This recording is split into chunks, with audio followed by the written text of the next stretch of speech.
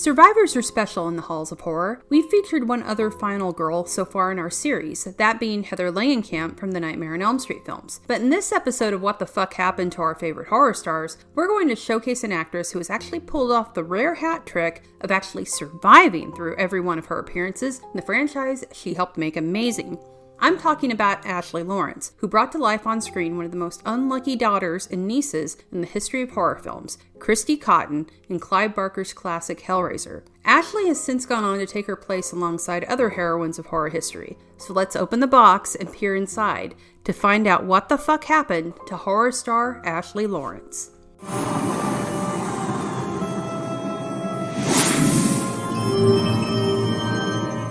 I want to thank you guys for watching Where in the Horror Are They Now, and ask that if you enjoy our shows, please subscribe to our channel, like this video, and click on the bell so you can be notified each time a new video goes up. And now, back to the show. Ashley Lawrence was born in Los Angeles, California in 1966. Ironically, one of her first on-screen roles was in Highway to Heaven. Prior to that, she had been part of the soap opera Capital, which featured Scream Queen Caroline Jones, aka Morticia Addams. It would be in 1987 that Ashley would be cast in the role which would cement her in the hearts and minds of horror fans for decades to come. Hellraiser was the first feature film by director-writer Clive Barker, and would literally rip the face off the genre and change horror forever. Ashley would play Kirsty, the affable Larry Cotton's daughter, in the first film. Kirsty is a teenager in the first movie and seems very sweet and innocent. There's also a hint that Frank had had some very not-so-good uncle interactions with Kirsty when she was younger, which adds an even more dark and horrifying tone to the film and the dubious "come to daddy" line later on. Come to daddy. Oh my God. Come to daddy. Frank and Julia, Larry's new wife and Kirsty's stepmother, the night before her wedding to Larry, almost immediately after meeting, get it on right on top of her wedding gown. It's interesting to see the wicked stepmother from fairy tales personified in Julia here in a very modern way, with Kirsty a sort of Snow White type heroine. The apple could be the box which summons the Cenobites, which Frank did and was the cause of his skinless condition. Frank wanted more, and he got it. Julia wants Frank back, and she gets him, sacrificing Larry and a number of other male callers in order to knit Frank back to being human, or some vestige of it. During all of this, Kirsty realizes what's happening and makes a deal with the Cenobites, and namely Pinhead, to stop Julia and to save herself from the tortures of hell after having summoned them by accident. Wait, please wait. No time for argument. Unfortunately for Kirsty, she cannot save her father from Julia and Frank, but does in fact get them dragged to hell, or in Frank's case, torn into little pieces and put back into hell. Jesus wept.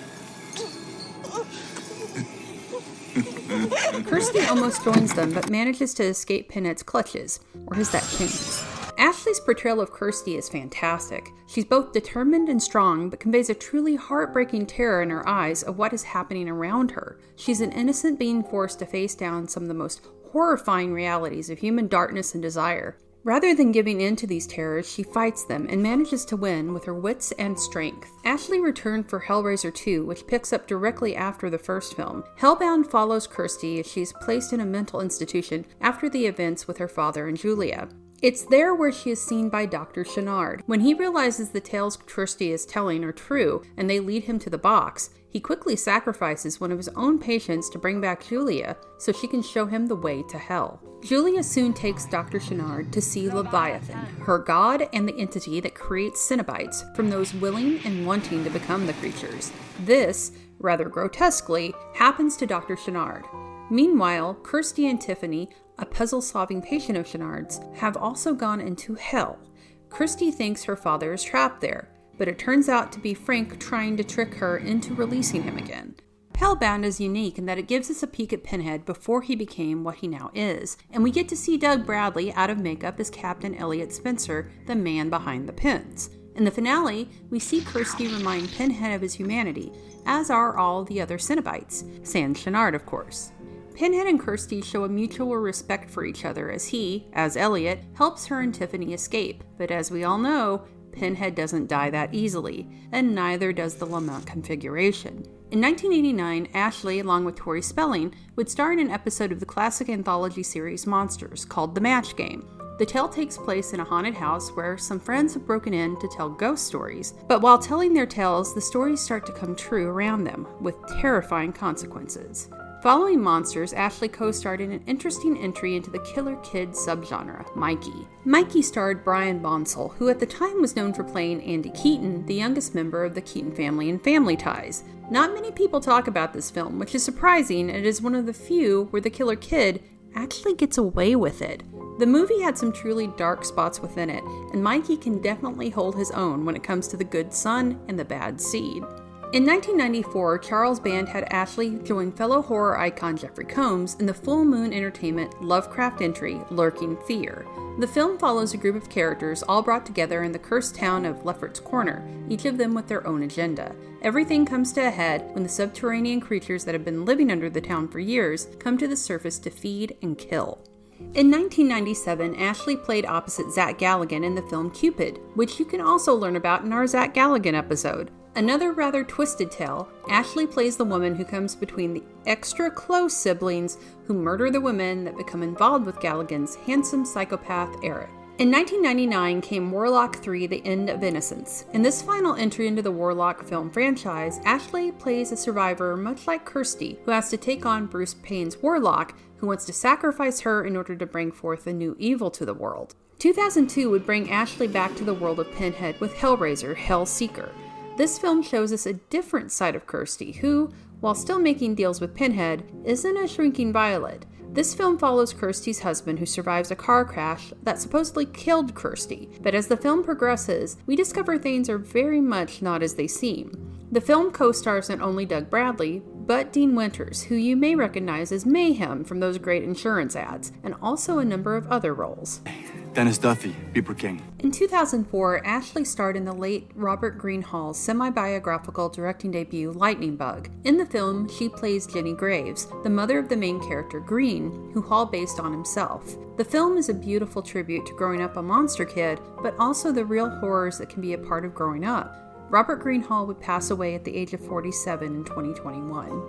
Ashley would be a part of numerous TV and film roles that weren't a part of the horror genre over the years, including Hercules: The Legendary Journeys and the dark revenge thriller Red with Brian Cox. But she'd return to our favorite genre. In 2020, she'd join other horror notables like Robert Englund and Linda Blair in the twisted, gross, and awesome J.J. Villard's Fairy Tales animated series. In 2021, she'd come back to the anthology world in Greg Nicotero's Creepshow on Shudder in the episode Pesticide with The Walking Dead's Josh McDermott and Keith David. It's a darkly comedic episode that of course features a twist of an ending in classic EC comic style. Ashley Lawrence is a bright light in the world of horror. She's also fan-friendly, having attended and continuing to attend numerous horror conventions over the years. She's also an artist in her own right with beautiful and surreal works. Recently, she also appeared alongside Doug Bradley on The Last Drive-In with Joe Bob Briggs to discuss the Hellraiser franchise, and it was amazing to hear them talk about the long, strange trip the films have given them.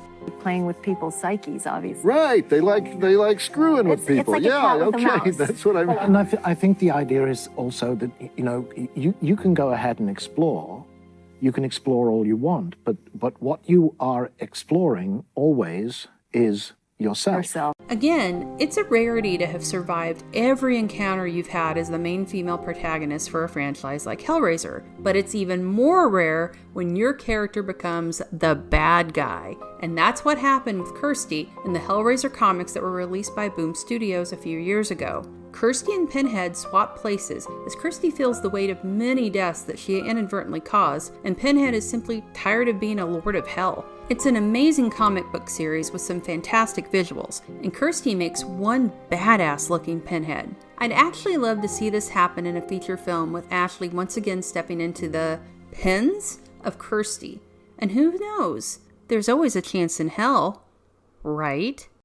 Thank you for watching our show. If you like what you see, please subscribe to our Joe Blow Videos channel. Tell your friends who like this sort of content and turn on the bell to receive notifications for all of our latest videos. We're an independent company and we appreciate all of your support.